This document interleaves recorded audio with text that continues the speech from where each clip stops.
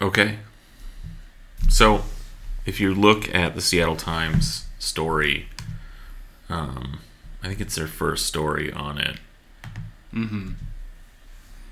Yeah, fierce Seattle warehouse fire on Ship Canal engulfs lumberyard buildings.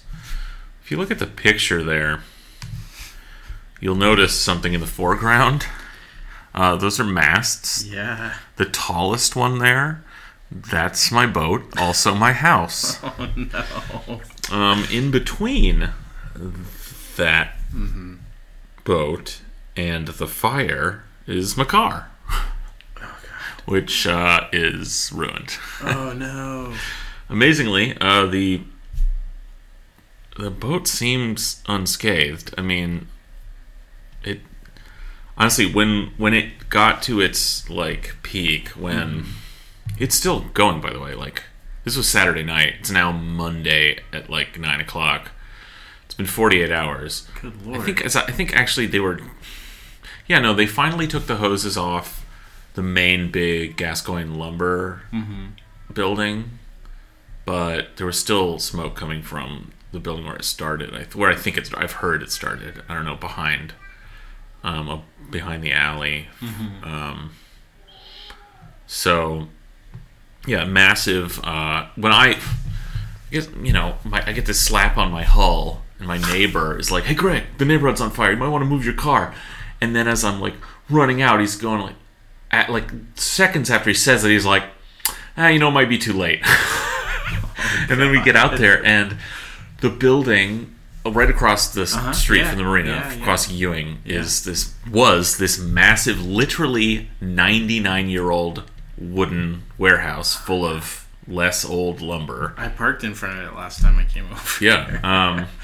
And it was like you could see between the siding and in the windows and coming from the roof, it was just, you could tell the entire interior was utterly engulfed, this massive building. And then at that point, it started to get real hot, and we had to back up from beyond my boat, like, because it was like hot. I mean, you could be there, but you didn't want to be. And then it collapsed. By this time, the fire department was getting in position. They were starting to soak sort of on the edges, and sort of mostly they were really just spraying all the buildings around it, basically. Like the office building in my marina, which got singed, like there's char on it. It's across the street. To the Seattle police boat and a fire department boat pulled into the marina to use their hoses from there. There were like literally like 4 or 5 the huge like giant ladder trucks with big hoses on them, just wetting it down. Like, and I swear to God, it was still burning. Like, you'd still active flame this morning. Yeah. And smoke coming still later in the day. I think they finally got it down to just the back building, because it was just a rubble. They'd just been out there. Now there's all the cleanup crews and everything. For the life of me, I still can't. No insurance company is handing out fucking cards like, "Hey, we're the dicks you file a claim with." Like, there's no one around, so I still have no idea. Like, no one knows. It's like, I don't know. We haven't heard either. Did they have any idea how it started? Not yet. They're not saying yet. I mean, these were like industrial, like old, rickety industrial buildings. Like, could have been anything. That's wild, though. Yeah, it was nuts to watch. So then it just collapsed, after it got hot for like 10 minutes, like really burning. Then it all just like fell in on itself. Sure. And then they just were, it was an incredible, I mean, some of the photos do it justice, others, but you can't really, like, it was literally like there were flames like 20, 30 feet in the air, like just over this massive pile of, I swear it was still shooting flames after they'd soaked it all today. Like, there was still like shooting flames, like you could see buried, but they were like hot, like flames going. They were just had a hose on for over a day, Yeah. It was nuts. Anyway. That is totally nuts. Yeah. Somehow, Sunday, I actually took the boat out sailing. Because I'd planned to with my buddy Ben. and we just did anyway. He showed up and like, what the fuck happened here? But Yeah, this looks very different. I was like, oh fuck it, let's go. So yeah, Jesus. Well, I don't know. Yeah, I hope that you can find some kind of recourse for that.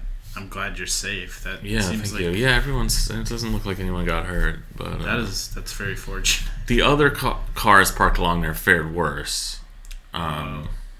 They're like look like melty husks.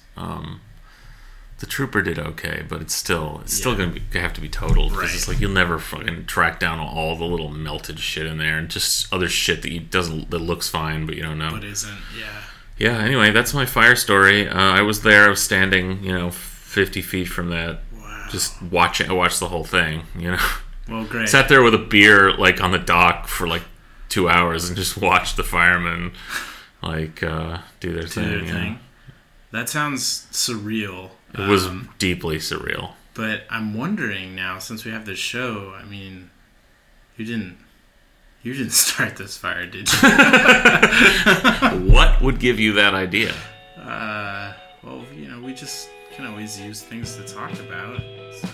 Oh, I thought you were going to describe some sort of radical political motive. I couldn't.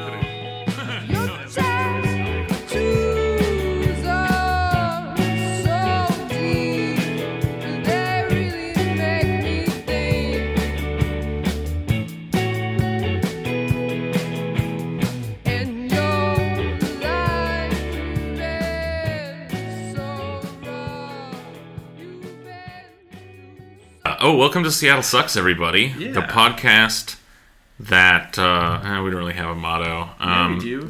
We're very negative, I think. Oh, wait. The podcast about hating the city we love. I'll never get that right. Okay, all right. That's what it is. So, that is true. That is what this podcast is about. It's once again, sincere apologies. It's just me and Colin going through the motions because life is hard. I was out for a month, out of town. Alex has, he must be doing well at work, so they work him harder because that's the American dream, right? He's he's coming up in the world, so now he doesn't have a life. Except he also got an upgrade in life too recently, I think. True. So he has, new house. He moved. Developments on the personal relationship fronts. Yeah. He might even have new friends. We have for all we know, months. For all we know, so. Good a for whole him, new life. Is what we're saying. Well, now he's abandoned any leftist leanings. Yeah. Now that he's coming up, Mm-hmm. I mean, we know who he's working for, so he's big capitalist Alex. Exactly. So anyway, these, let's face it, it's just you and me. These shows aren't as good. We need more than 2 people for this. We're going to work on it. We need to start bringing some more people into the fold, I think. Yeah, I think we've talked about that the last 2 episodes, but we really mean it. So. Yeah, I really mean it when I apologize for how bad this podcast is. But also, it can tend to devolve into just maniacal ranting by yours truly. When there's not enough other people to shoot me looks or eye rolls or literally just swat me down. I'm not a good cop. Not a ref. Yeah, Colin's not like a referee type, really. No, I'll just let you go. But anyway, we're here. Consider that a warning. So if you don't like either one of us, you can tune out now. Yeah, seriously. Well, Colin, what's new? What's new with you? Honestly, nothing is new. Oh, that sounds nice. New with me at all. You voted, right? I did vote. Yeah, I did vote. Any votes you're particularly excited about? It felt good to vote for Darren Morris, even though, as we talked about on our show and as we knew, it meant nothing. Yeah, presumably, yeah. I also cast a vote for Darren Morris, confirming, as I looked at my ballot, that was still a possibility. Yes, which it was. Really makes it baffling that the stranger endorsed his opponent. You told me that also you maybe had a little surprise vote for 36th District position 2. Friend of the show. Friend of the show. With 25% of the vote, I believe including so, yeah. one troll vote from me. That's a thing, everybody. You can vote as a troll. You just, I didn't know that. That's interesting. You fulfill the only requirement is that you cast a vote you don't believe in at all because you think it's funny, and then tell someone about it. The angrier it'll make them, the better. In this case, no one carried away. Yeah. I voted for our friend Matt Dubin because it just felt right in the moment.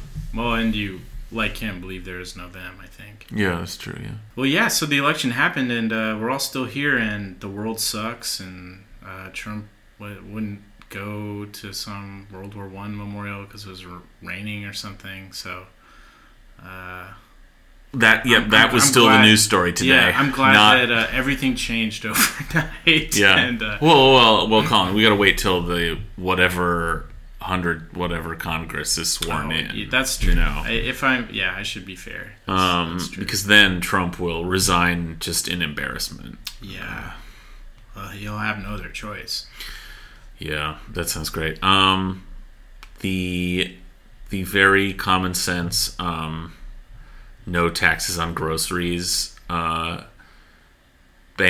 passed. It did pass. Pretty easily, despite hand-wavy liberals' objections to it, and the fact that it was backed by big business for the sole motivation of their own profit. But it was actually, those laws are stupid. The soda tax is dumb. Yeah. And we already talked. We don't need to go in. The strangers, like what they wrote about it, it occurred to me over the last week and a half, and I would just like clench my jaw and just oh god, I just want to guzzle a Dr. Pepper in protest. It's like it was ripped from "Listen, Liberal." That quote. Yeah, the whole thing. I mean, the idea of something originated, a political policy idea originated by Michael Bloomberg could become like a major policy that spread across the country and was campaigned on and that's not a solution. I mean, Michael Bloomberg, there are Democrats who think he's cool. He's gonna run, right? Of course he's going to run. That's speculation, anyway. He'll run. Yeah. I mean, keep it... If for no other reason than to just keep himself relevant, who knows? I mean... Yeah. I don't know. He's... Or he'll at least, stoke the suggestion that he'll run so that he can speak at a convention again. But which one? Okay, anyway, so the point is, Seattle still sucks, as does the nation and the world. Yeah, if you really thought we were going to get out of it that easily, then you have not been paying attention. Well, what's funny is, the line from the center was, when this big wave happens, that it's going to make a huge difference. Yeah. And that wasn't, even if that had happened, nothing would have changed. So. Yeah. But now that even didn't. It didn't, so. like we said it wouldn't. And we already have Pelosi coming out calling for finding common ground. Yeah, instantly. Yeah. Instantly. They're which I think we also called. Yeah, that's exactly what we said. They are incapable of learning any lesson or developing any this is what their politics are. It's the third way, centrist bullshit. All they care about is to them, their politics, their ideology is compromise. Yeah. So yeah, you're right about that. It's smart people coming together to find real technical solutions. So that's it. That's all they have. And the alternative would be to actually fight for something that they'd have to deliver on, or that would go against the interests of their corporate donors. Or So this is a good. You got to find something good to say. Compromise to some people sounds good. Whatever. Anyway, yes, we called all that as did plenty of people. I mean, it's it was very clear that was what was going to happen when Nancy Pelosi, her way of bragging is extending an olive branch to the scum of the earth, the literal demon people, like actually evil Yeah. scumbags called Republicans. Anyway. So anyway, that let's not waste any more time on that. It's over. It's done. Whatever. It happened. But wait, let's not actually move over to this quite yet, because Colin, you wanted to congratulate someone, I think. I did. I mean, maybe our republic and the world at large lost in large part last Tuesday, but there was one big posthumous winner, and that was Paul Allen, whose donations to 1639 helped propel it across the finish line. That was the Big Gun Initiative. His last act. As far as we know, his last political act. So congrats, Paul. Paul Allen, still up dead. There in heaven. Yeah. He's up there with Jimmy right now. They're back to back. Yeah, or doubling up parts. Oh, man. Good for him. Wow. Yeah, and that's what Day wrote about. That is what Day he talked was about that thing. And yeah, it worked. So, this initiative, we have some measure of gun control now, but it came because money of just one of the gazillionaires happened to be not like a huge asshole and have a little bit of a civic conscience for what it was worth. Right. And it wasn't worthless. It was something, we just got lucky, and you don't often. No. You might have noticed. No. That's what makes Paul Allen. He is being fondly remembered in this town for all we shit on him, and I don't take any of it back. Yeah. But because of the contrast, right? Like, the truth is, even if a lot of our culture doesn't want to admit it, like, deep down everybody knows rich people are scum, that they would sell you to, in an instant if they could. They'd buy you as slaves if they could. Well, they're working towards that goal. Yes, absolutely. But, so like Paul Allen, a guy whose like political convictions like weren't totally like demonic.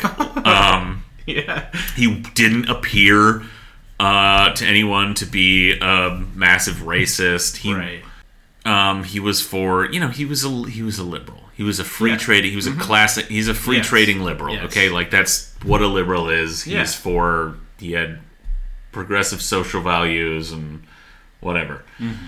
So that explains in part maybe why he's so fondly remembered. But that's a problem in America, is like we look at like the best that can happen.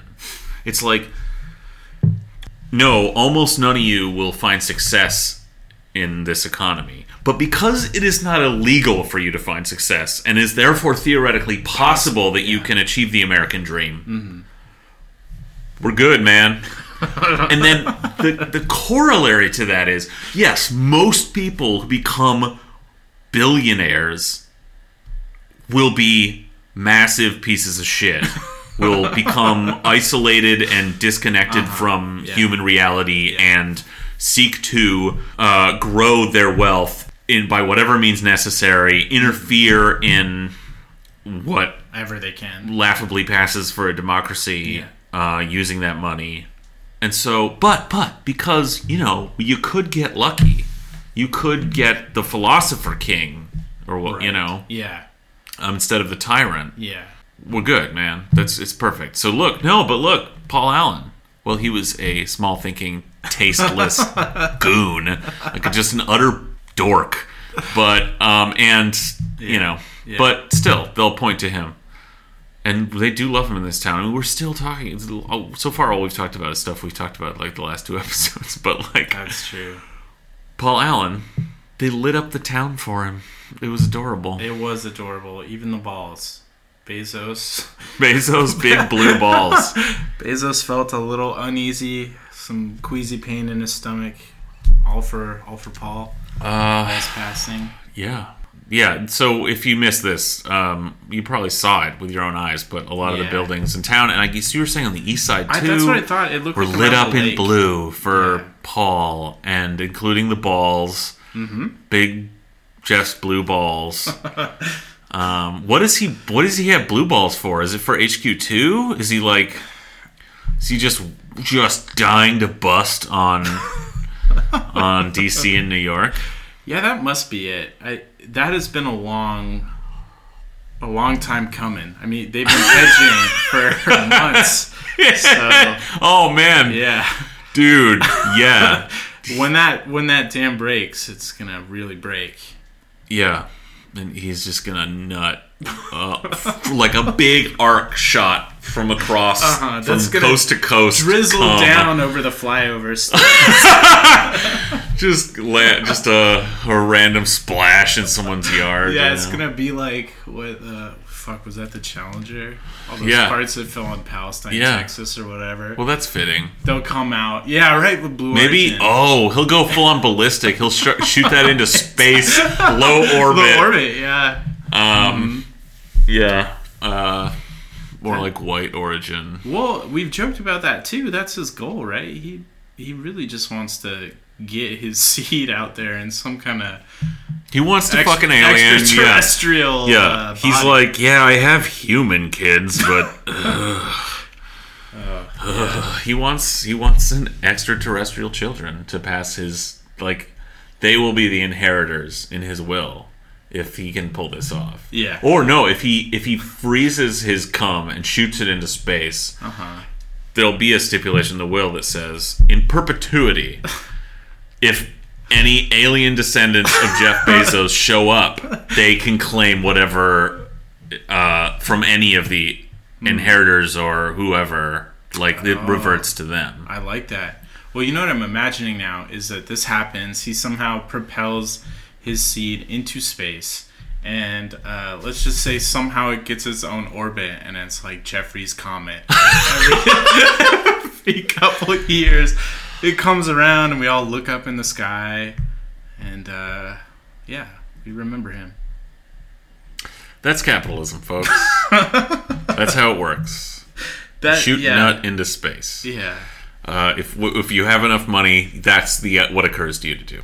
God damn it. Fuck, man. Wait, you told me something that fucking blew my mind the other day about this. It was after we had recorded that show. I wish that I had noticed this before because it must have been up. But as I've talked about on the show, if you're a longtime listener, I'm a resident of the Hell Zone of Magnolia, where we are recording presently. Don't tell the neighbors. Yeah, no, do not tell the neighbors, or we will die. There will be extraordinary rendition into somebody's panic room, and you'll never see us again. But if you've been on Magnolia, pretty much the southeast part of the island, I guess, or of the neighborhood now, is kind of on this big cliff, and there are these giant homes that must be honestly multi-millions of dollars, and some of them are garish and disgusting and whatever. But if you're driving towards the bridge, you pass all these and you get a nice view of the sound, and someone has a giant flagpole, and they had been flying a pretty big American flag. How big? Wait, how big is their standard? Their day-to-day American flag? It's like a big, ridiculous one. It's pretty big. I mean, it's not like industrial size, but big for a neighborhood flag. Yeah, and they have a full pole, not like something sticking off their house. It is a pole in the yard. Yeah. Does it also have the Marine Corps flag? No, just a single flag. POWMIA or No, I've only seen one flag, and I would say honestly, it's probably 15 to 20 feet above their house. What the fuck? Yeah, you see this thing, right? So I'm driving one day, I can't even remember where I'm going, and I see they're flying a 12th man flag. And that fucking flag was at half mast. It was at half mast. I am not kidding. I couldn't believe it. And it had to be for Paul. What else would it have been for? Of course. That's so good. It was too good. It really was. This rich Trumpite hog, like in their giant McMansion, thinking like, man, a real American died today. Yeah, fuck. They probably go out and salute it every day or something. Yeah, does it come up and down? Like, do they take it down at night? You know, I don't know. They probably do. If you've got a flagpole, the suburbanites are lazy. They're not doing that shit. Well, they might have hired somebody to do it. The gardener has to do it in the morning and has to or do a little ceremony. It's probably some neighbor kid. Yeah, do neighbor kids still do jobs? I think no. Like, childhood jobs have been forced out of the economy by poor adults and elderly people. Like, that's who are at McDonald's now. Is all like geriatrics. There's no kids have any kind of a job, even like a mowing the lawn job, because that's all like immigrants. They just can't compete. Yeah. Because why would you hire an idiot kid for less than minimum wage when you could hire an adult who does that thing for a living? Needs that to survive. Yeah, awesome. I think that's a lesson for kids. If you're a kid and you're listening to this show, drop out of school, get hungry, and then maybe you can find some clients, I think. Yeah. Well, you can't have shit like school interfering with. Yeah, exactly. You gotta be if you want a paper route, you gotta be available. You need to be available to do all the paper routes. You need to be one person paid to do, if it's about efficiency in this economy. Yeah, absolutely. You need to have a paper route every morning, but also the late edition, the whole thing, all the papers. Yeah. I guess papers are only come around. That's why maybe kids always did it. But now even that's a classic one actually. That was 10 years ago people were talking about. Is there now? It was adults going around in minivans hooking those things. And that's all, because adults will take those jobs. Well, yeah, and that bullshit about people not taking the jobs that are available because they don't want to do them, it's horseshit. They're literally taking shit that used to be reserved for children. Yeah, right, because that's the only job they can get, or they're that desperate that is one of N number of jobs that they have to do to survive. Yeah. So who knows? All I know is it ruled to see that flag. Oh, that is the fucking funniest thing. It really was. It was so surreal and disconnected from reality.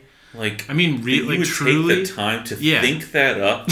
Think that was be excited about doing that, and not think that was really fucking tasteless and just bizarre. Also, completely bizarre. Just that is suburban mindset. That's where you're headed. I mean, it starts with the lawn mowing and watering. Okay? Mm-hmm. You're going to have a flagpole before you know it. They're going to, pod people you. And I haven't seen Get Out, but that seems to be the reference for that kind of thing. I feel like I'm in the sunken place when I'm in Magnolia, I gotta say. I really, honestly hate this neighborhood.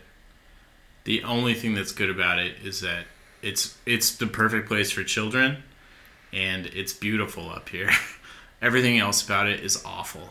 Truly awful. Yeah. It's, oh, God. All right, you had one more thing about Paul Allen before this is what you want, right? Is to be remembered. Paul, you got your wish. We're still talking about you. Yeah, you're still on our lips anyway. So, after we did the show, a listener sent us this hilarious message on Twitter. Basically, this listener had a friend who knew Paul and had a business opportunity with him related to writing. And basically, Paul wanted to write this book, and it would be called Big Problems.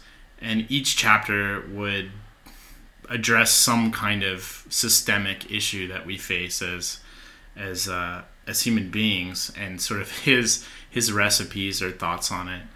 And so the listener pointed out that, well, he really truly was a small thinker, because he would pitch chapters like climate change. It's serious, guys. And animal extinction. It's bad. And that was pretty much it. That was all he could come up with. So it's like we said. He's just a liberal, boring dullard. That's completely. And maybe he had his heart in the right place on a few issues, like you said, but he clearly didn't have a very nuanced take beyond that. And that the heart in the right place doesn't mean count anything. in this. Yeah, no. As we can see. I mean, yeah, whatever.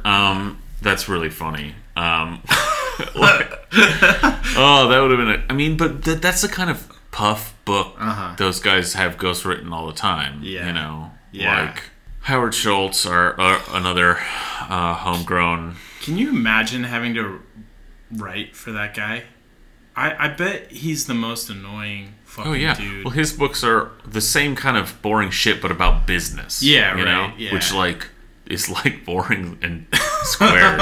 Like, yeah. Ugh, anyway. Yeah. But, like, that's all just, like, this was all, his sounds like liberal hand-waving. Mm-hmm. Like, look, I care about this stuff, too. Howard Schultz is just, like, management speak. It's like an MBA seminar. Yeah, how to succeed at business. That's really funny. So let that be the final epitaph. For on the show, Paul Allen. He was a liberal dullard. End of story. Moving on. Yeah. Well, the other big billionaire news is Jeffrey, right? Little Jeffrey's been a busy boy, or? Right, he's getting ready to nut, or he's already nutted. I mean, I'm confused on the whole thing. Well, so it's still a rumor? As far as I know, it's a rumor, but I think it broke. Because they haven't done, like, a big, like, he hasn't, like, stood on a rocket and, like, actually, like, been like, can you dig it? To all the competing gangs that were competing to have HQ2 in their little corner of New York City that they would defend with bats and sticks and shit. New Yorkers come out and play, yay! That's delightful. Yeah, well, he said earlier, before this broke, he said he was going to choose ultimately where HQ2 was, using his heart. Well, that's a real fuck you to all of the cities who offered up basically their very, like, you know, billions in the wealth of their citizenry and their soul and their dignity, and you know, the list goes on. Well, it's and their very prosperity at that, and it's to the point you made earlier. Though we're all just trying to sell ourselves off. Yeah, you know. So I was raised in a cult. Mm-hmm. One of probably my favorite story from the Old Testament, which we won't digress, except to say that it's a really awful book full of mostly murder. That is all the good books are. That it's a long, like, hard brag about murder, like a defense of and brag about, like, it's like, we're putting this down so that people can read it for thousands of years about all the people we murdered. That's what the Old Testament is. But my favorite story is the story of the cat Joseph from the Andrew Lloyd Webber musical. Joseph and the Technicolor Dreamcoat. The Dreamcoat doesn't matter. He gets, like, left in a hole by his brothers who don't like him because he's like the goody good. And that's why he has the Technicolor Dreamcoat. Okay. But he ends up, like, having this weird life where he's, like, a slave in Egypt, and then he, like, mouths off in some weird, like, story, this weird rape story that, like, you know, like, probably, like, he's accused of a rape he didn't commit, or, like, he's propositioned by the master's wife, turns her down, she accuses him of a rape he didn't commit. And then if you think back on the fact that he basically wrote this story, like, he probably actually did just rape that lady because he's a huge asshole. I thought he was so good. No, he becomes like the viceroy of Egypt, like a major advisor, because he interprets some dreams when he's in prison for that non-rape.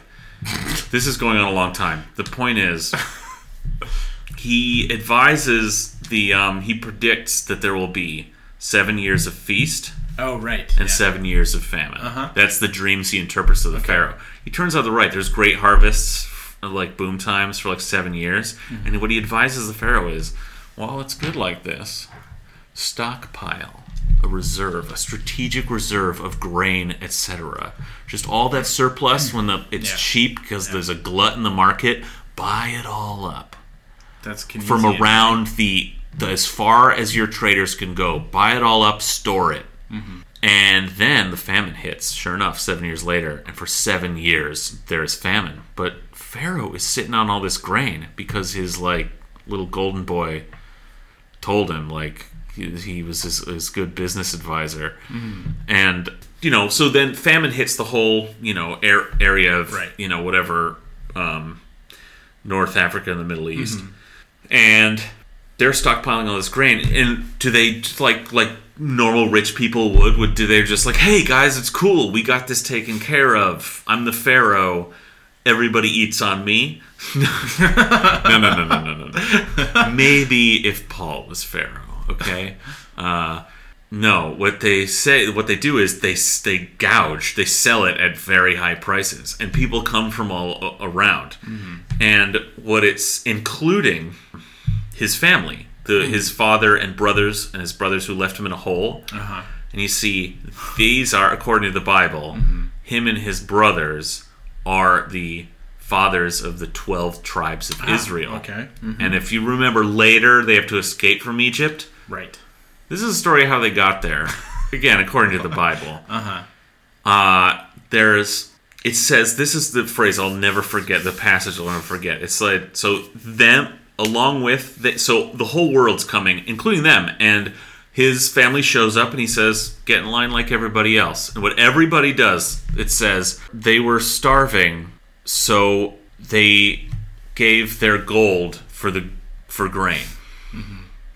When they were still starving, this famine went on for 7 years, they gave up their livestock for grain.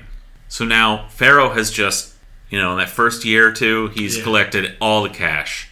Now people are out of cash. They gave up their livestock for grain.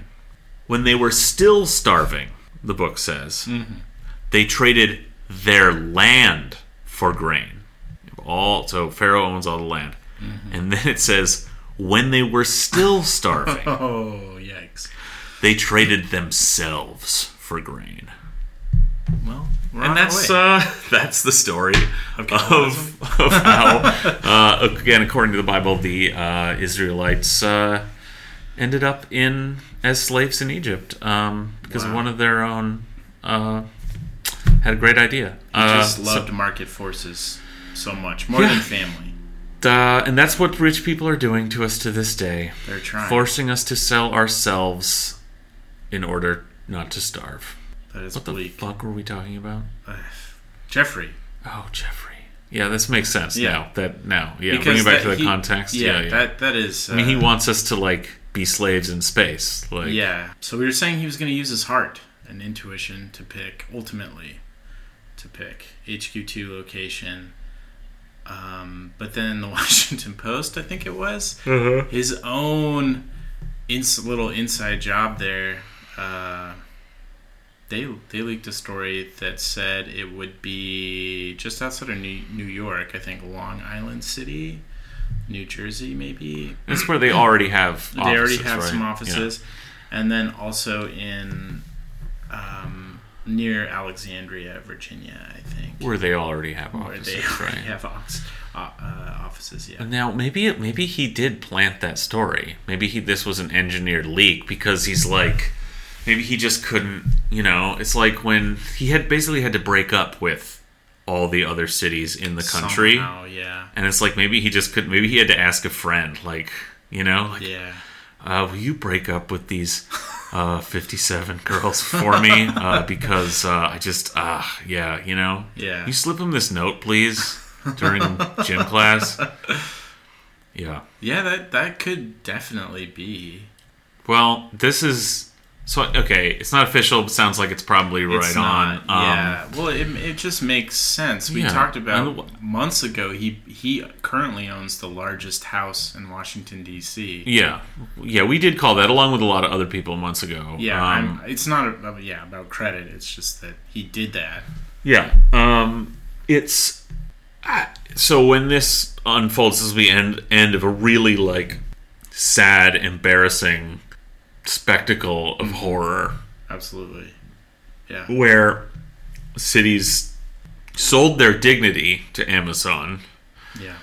And tried to sell themselves, you know, in order not to starve. In this economy where it's a race to the bottom, where every worker and municipality is threatened with the prospect of an inefficient move across a border, whether that's a state or whatever. And this was just the most brazen, most sort of just craven and like certainly the most theatrical example of like a phenomenon that's been happening for a very long time. And this is what all companies do. It seems, I mean, it really is a joke. It seems like they were always just going to do this, just expand the operation, their East Coast operations that they already had. Yeah. Makes sense. Totally. That this was just, but they were already there in DC and New York, so they couldn't say, hey, to DC and New York, look, we're going, I mean, if you work this backwards, you go, they're like, we want to really expand those places, but... it'd be good if we could get a bunch of subsidies for no reason. That just we could. And that's how capitalism works. Right. And delete our tax liability. So they said, well, how do you ask them for something that, you know, we've already given? We've already, like, blown our wad by... And they probably already had. We're taking advantage of generic subsidies. Right. Probably. So they're already in those places. So how could they go to those towns and go, well, hey, if we'll expand these operations we've already heavily invested in, that you know we've already heavily invested in, we want to expand those. And that, you know, by saying we want to do that, you know, you take away your power. They wouldn't have. They probably would have gotten something. Honestly, out of those cities, but maybe not as much. Right. And what they did was execute this absurd spectacle that just inflated the ultimate value of that choice. And so they were able to couch what was just an expansion of what they were already doing, that they'd already invested in, that they were committed to, into this bullshit choice that they made people can compete for. Right. It's obscene. Yeah. Yeah, you're absolutely right, and it certainly feels like it's setting a bad precedent for sure. That it's opened a lot of doors for other companies that may not follow in the footsteps of Amazon, where, like you're saying, Amazon probably was just trying to leverage existing cities and locations to get further subsidies, but to really move. I mean, we'll see. I mean, there's that, and then to me, one of the most disgusting things about this is the whole marketing around the search for an HQ2 location was complete garbage. It was about essentially how can Amazon find a place that they can turn into another city in their own image, if that makes sense. Yeah. And with this leak, with the speculation that it's going to be New York and DC, that they won't really have that power. I mean, they will change the landscape a bit, but it's not like it's especially if these are more outer, like edge of suburbs places. Like there's probably still some room for gentrification in those neighborhoods. Yeah, they will change. I'm not saying they won't change, but I don't think it's going to be Amazonia like Seattle has become. Yeah. It's not going to be that sort of carte blanche. Right. If they picked like somewhere, some like dying town in the Midwest or something. Yeah. And I think there's another component here which is about, and this maybe is cynical, but it's about talent to some extent. In quotes, scare quotes, talent. I think you're going to have a hard time convincing people to move to some of those cities, and I'm sure that was part of the calculation. Yeah. Well, that's what it is. I mean, it really is. You have to work it backwards from, okay, we're going to expand these operations. We know that.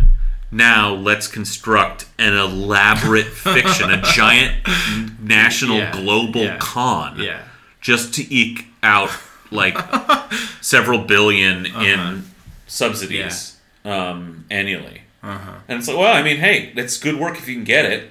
I mean, right? Yeah. Like, what did they put into it? A team of fucking executives and marketing people, a few press conferences, some paperwork, some forms to fill out. Yeah. They had to pay someone to read all those things, maybe. True. Yeah. Yeah. Actually, they probably did. They probably had to send back like something. Actually, I don't know. Anyway, so what they spend a couple of $1 million doing this, and they get back several billion annually or something. Yeah. Yeah. That they would have otherwise had in like tax liabilities or what have you. That's capitalism. If you have money, it's really easy to make money. More money, yeah. For the amount of work they put into that, I mean, you and I can't get that return on our labor. No. Not in a long shot. No. But, yeah, and I mean... Well, that reminds me, did you see that? There's a Bloomberg tweet going around today that was like, capitalism is broken, and it showed the rate of return basically to the capitalist class, the investors, relative the gain of workers, and that disparity growing over time. And it's like, that's what capitalism is. Capitalism is that working. Is like this is literally Bloomberg News or Michael Bloomberg? It was Bloomberg News. Yeah. But they posed it as this big realization, basically, like they cracked the code or something. It's like, well, like actually, what people have been saying for decades. It's working as designed. Turns out.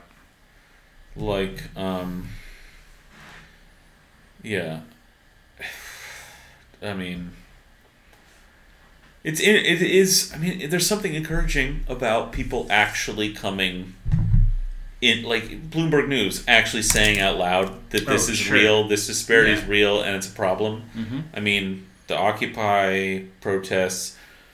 I mean, I've shat on the Occupy protests a lot in the past, but I mean, I think the proof is in, you can. There's a real criticism. I think there's a smart criticism there of that stuff. But man, looking on 10 years or 8 years on, that entered the consciousness. This idea of like in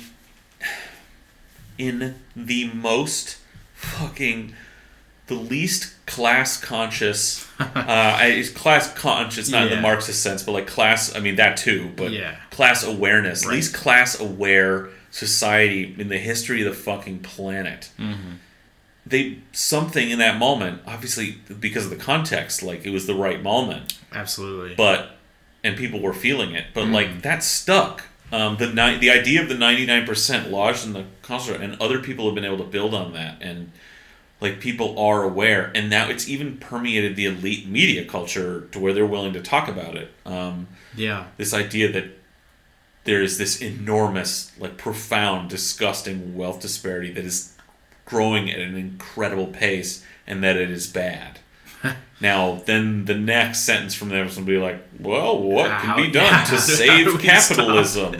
Right? And they dodged the truth that is the nature, that is the point of capitalism. Right. That's, I mean, to be literal and pedantic, capitalism the word is a critique. Like, we use it unironically or uncritically now because of like the Cold War, but like a system under which the priorities of capital are the priorities of the society. Like, Yeah. this is what you get. So, I mean, yeah, look, they're talking about that. Thomas Piketty's book, obviously, like, that was like a 1-2... I don't know, I'm looking back, I'm like, wow, it's amazing that shit stuck. Part of it, I mean, it is the reality. Maybe without those things, people come to the realization. But I mean, I think the Occupy movement had an effect. Just their slogan alone. Definitely. Yeah, that permeates all kinds of conversations today. Yeah. And then the the 2 punch of Thomas Piketty's Academic book, like work, yeah. giving just this wealth of academic research to just go, you can't, this is undeniable, this is the situation, you know? Yeah. Which weird, it's just weird. Everything else in our society is so shitty. It's weird to think that broke through, that these ideas of class have actually been breaking through Yeah. in the tiniest way Yeah. in the last 10 years. Which I guess that's something to be encouraged about. I mean, that's the first step. Yeah, that's what I was just thinking. It is certainly progress. Even before a like Marxist class consciousness of the working class or whatever, class awareness that there are rich people and you should hate them, that's a step forward. Man. Definitely. That's basically Definitely. Yeah, that's a step forward. Yeah. Well, it's certainly a fight against the status quo, though. Still, that we've talked about that on this show. The way that Jeff has been lionized in this city, even. We still look up to these people, and there still are a lot of folks that don't understand that they're the enemy. Yeah, and it's not like the disparity is the conversation. Yeah. But it is a piece that's happening out there. Like, it's not like this is Bloomberg's, like, focus is highlighting. This isn't what they're harping. Yeah. And it's just like, well, and, you know, what I think we were going to bring up is this Atlantic piece. Mm-hmm. You know, the Atlantic, like Bloomberg, mostly sucks, but they have a wide enough sort of breadth of stuff they're bringing in that they occasionally publish something good. Yeah. And I think maybe we can put the link to this in the description. What's it called? And who's the guy's name? Yeah, so it's called, well, the headline's a little long, but it's Amazon's HQ2 spectacle isn't just shameful, it should be illegal. And this is Derek Thompson, who's a staff writer at The Atlantic. Yeah, and this, I mean, we're not going to read it, but it's a pretty good breakdown of this phenomenon of, you know, through the lens of the HQ2 saga, as he calls it. The story of that, and then more largely the phenomenon of industry pitting American communities, American states and communities against each other for a relief of their tax burden, basically, and other types of subsidies. Right. And it really, it's a good, if you want to just like get the basic gist of all that and how it works, it's a good one to check out. Because it is like this absurd we're just fighting against ourselves. Yeah. All you do is you're driving it down. It's like an auction in reverse, you know? Yeah. It's a race to the lowest bidder. You know, that's basically it. Yeah. I mean, goddamn, in my business, several states offer subsidies for film production. Mm-hmm. Some are better than others. That has taken basically no movies really, a ton of TV, but no studio films really are principally shot in LA anymore because they've moved out to other places, Louisiana, North Carolina, Georgia, New Mexico, Michigan, a little bit in Oregon, a tiny bit here. Yeah. Tiny. And it's like, that's why, because just like they do for so many industries, those states like pass incentives where it's like, if you do a production here, meet certain requirements, we'll literally give you a 30% rebate back on your local expenditure. So all the money you spend locally on staff, crew, other resources, you know, they literally just get you file that paperwork. They give you 30% of it back. So they pay for 30% of the local production. Well, you can't pass that up as a production. Yeah. But what that's done is, so in LA, like, they don't make movies there anymore, basically. Yeah. they'll clean up like the of the studio films. They'll clean up the few last pickups or something. Do a month or something in LA on stages or something. But there's sound stages in these other places now that have been built up because of investment. Like what that means is you've got this. All that's done is to weaken labor in Los Angeles because these unions were actually still very strong, right, in the industry. Yeah. And that work's now precarious. It's caused a bunch of people to just uproot their lives and just move to these other states. So it's like a huge number of people in LA who were at the sort of a point in their career where it was like, well, just moved to those other states. So what is that? So like, okay, now they're employed there, and then so the state's getting those dollars. They're spent on whatever locally, but like. You just caused a bunch of people to uproot themselves. Right. Well, you didn't create a real job for a citizen in your state. If somebody moved, they did. I mean, but not completely. Yeah, a lot not of in people the way moved, that but they then imagined. People also, because you couldn't do that from scratch. Now that shit's been going on in these places for over 10 years. So now there are people who've come up there who are trained. Sure. Who have those skills who are based out of there. Yeah. But it's like, but they don't have the same labor power. Mm-hmm. It has weakened the union's power. It's putting it in a bad position. And you're just competing with people now because now there are more opportunities to get into this like blue collar film work in more places. So you're just like there aren't that many movies and TV shows. Yeah. Now there are a ton of people who just in LA and these other places. Also, you get into the industry in these other places, and you can get lucky and just get on a thing, but it's precarious work, right? It's like gig work. So you might be employed on a TV show for 7 months, but then you're laid off, or you might be just have a month or a week of work. Yeah. 3 days of work on a commercial. Mm-hmm. And the funny thing is, people here. There's always been like a small independent film scene here that for a long time was the beneficiary of the very meager film incentive Washington State has. And it sunsetted at one point. They let it sunset, and like everyone, the whole film community came out and like went to Olympia. And they go to Olympia now every year to lobby for this to make sure it stays because they got it back. And it's like it's still meager even now. They got it back, and Sci-Fi Channel takes the whole meager incentive every year for the last 5 years for their crappy show Z Nation, which is shot out in Spokane. Oh, right. It's a low rent Sci-Fi Channel. I say low rent. I mean, it's probably not a terrible show as like campy zombie shit goes, but I mean, it's the Sci-Fi Channel, so I just have a prejudice because usually what they make is garbage. That makes sense. So that can exist. So a few people in Spokane can like get trained up and have that job, and then that show is canceled. Maybe another one will come back to Spokane, but what if it doesn't? Right. It's just one. It's totally precarious. Those people who are in Spokane, who like trained up for the last 5 years, they're gonna be like, oh shit, do I move to Seattle and have a very precarious life working a commercial once in a while? Do I try to go to Portland where it's a little better because they have like 2, maybe 3 TV shows going on there, and I can maybe get into that? Do I just have to move to LA, or better yet, probably Georgia?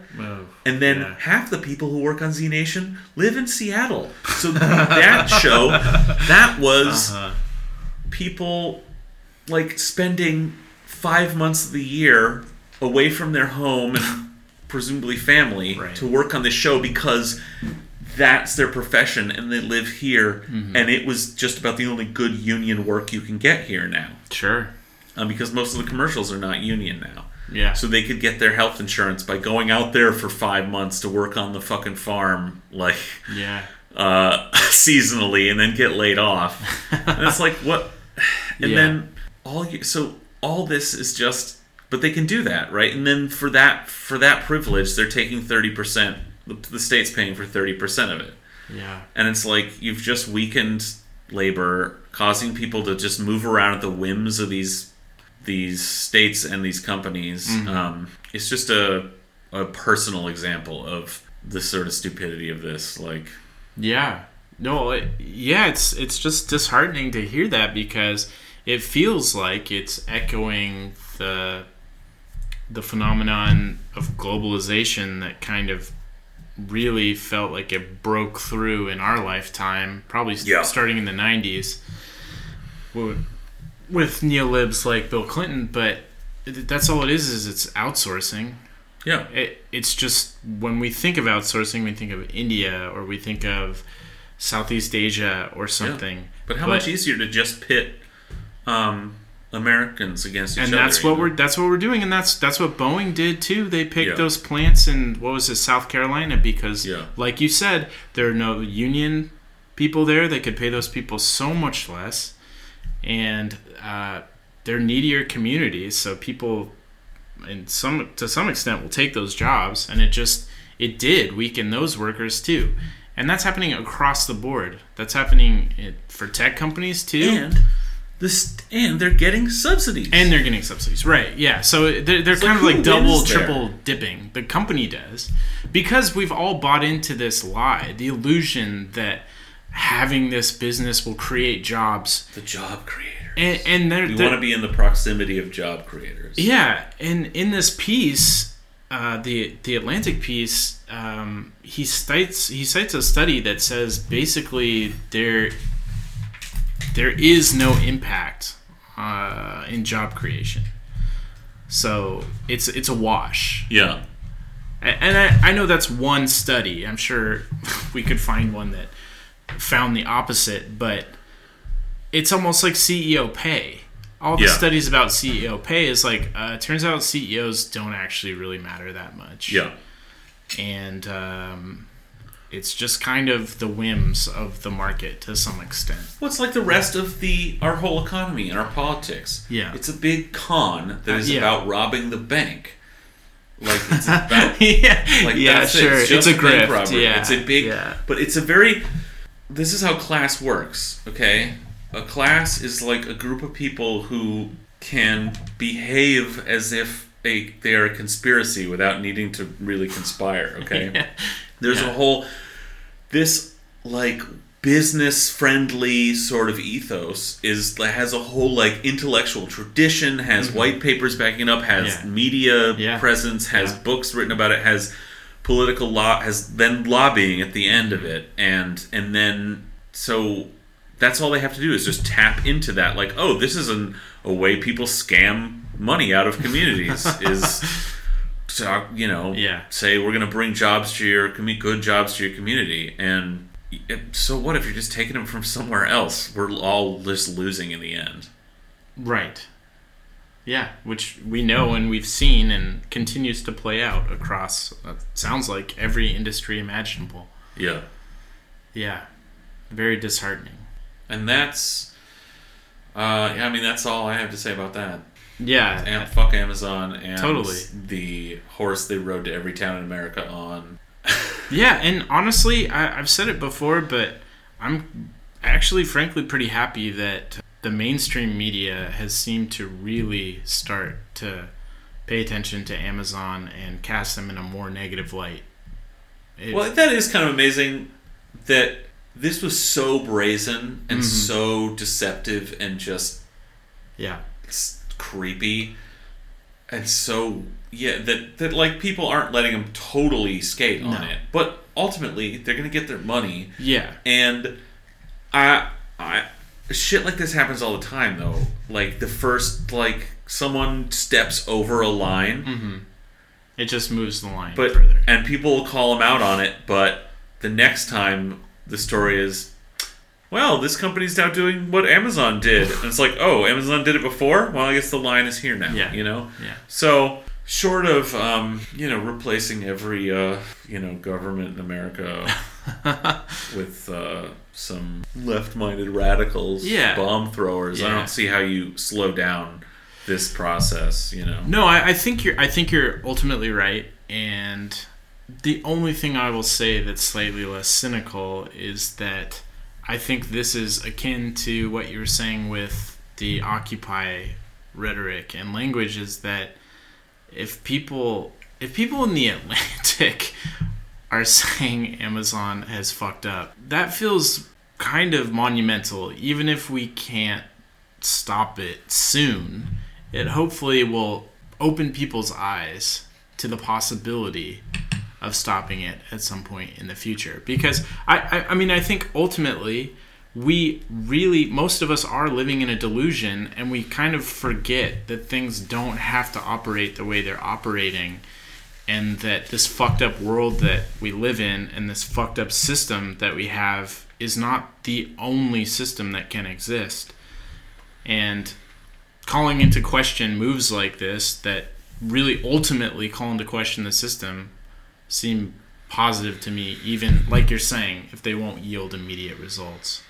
Yeah, man, I'm just so skeptical of No, that. I get it, because I'm skeptical too, but I didn't expect The Atlantic to come out and say, go fuck yourself, Jeff Bezos. They publish so much stuff. They have this wide breadth. I mean, that's... Well, that's a good point, because this is the second most popular story. Yeah. And the fifth most popular is, will the left go too far? So yes, we will. Yeah, I think you win this round, I guess. I was gonna say, like, well, what do do you see Jeffrey Goldberg like poo-pooing? No. The Amazon thing, and then I'm like, well, wait, actually, I don't know, and that's what's weird is like, what is it about the way Amazon did this? Maybe it's the Trump thing, actually, because if you look at the first couple paragraphs that are about how essentially this was reality TV. Oh, fuck. That this essentially is so disgusting and base and violates all norms and civility. Oh, fuck. So ultimately, so that's what it is. It is just a neoliberal, like... Yeah. Oh, fuck. So all it is they were too brazen. It was too out in the open. Yeah. They didn't go, the gentleman's agreement of, like, you do this, you follow these steps. They're like, no, day one mindset. We're going to start from first principles on this. Yeah. Go big or go home. Nut shot into space. And everyone thinks it's gauche. Yeah. I mean, that is... Yeah, no, that's it. That's it. I think fuck this world. Yeah. Oh, shit. Wow. I didn't think we could go darker, but... wow. We just went through the... Didn't, like, follow the capitalist handbook of, like, just follow the same play everyone else does and skate on it, Yeah. Hide it in some Byzantine language somewhere in some document that no one will ever read. Yeah. Wow. Shit. Right, and it was such a... I mean, he came in just waving a big dick. Like, come, crimp yourselves and line up in a row, and I will pick the whore that I fucked tonight, it was like LBJ taking Jumbo out for a while. Yeah, seriously. Yeah. And maybe, they've just had to deal mostly with the city of Seattle, and they got a little cocky. Oh, that's another good take, dude. Yeah, that's all they know. They've been working with small town players. But it's worse. It's not just that. It's big city neoliberal technocrats, not Democrats. Well, that want to be, that aspire to be New York City. Well, they're like, but also they're the perfect. See, that's their big fuck up here. Yeah, the perfect audience for this pageant was the city they already lived in. They were playing they were preaching to the choir. They were, yeah. They were playing to the home audience, but they were on tour, Like, this shit, if Amazon was never here, but Seattle was otherwise had the same mindset, and the people who run the city, the techno-democrats, Yeah. and this pageant had come up, Seattle would have just... The biggest issue all year we've been talking about, is Seattle going to fuck this up? Are we going to lose out on Amazon? Because we're fucking getting this thing. It'd be more important than getting a hockey team. Oh, definitely. And, we have Bezos's balls, but I think the Space Needle would probably become Bezos's big phallus. Dick, yeah.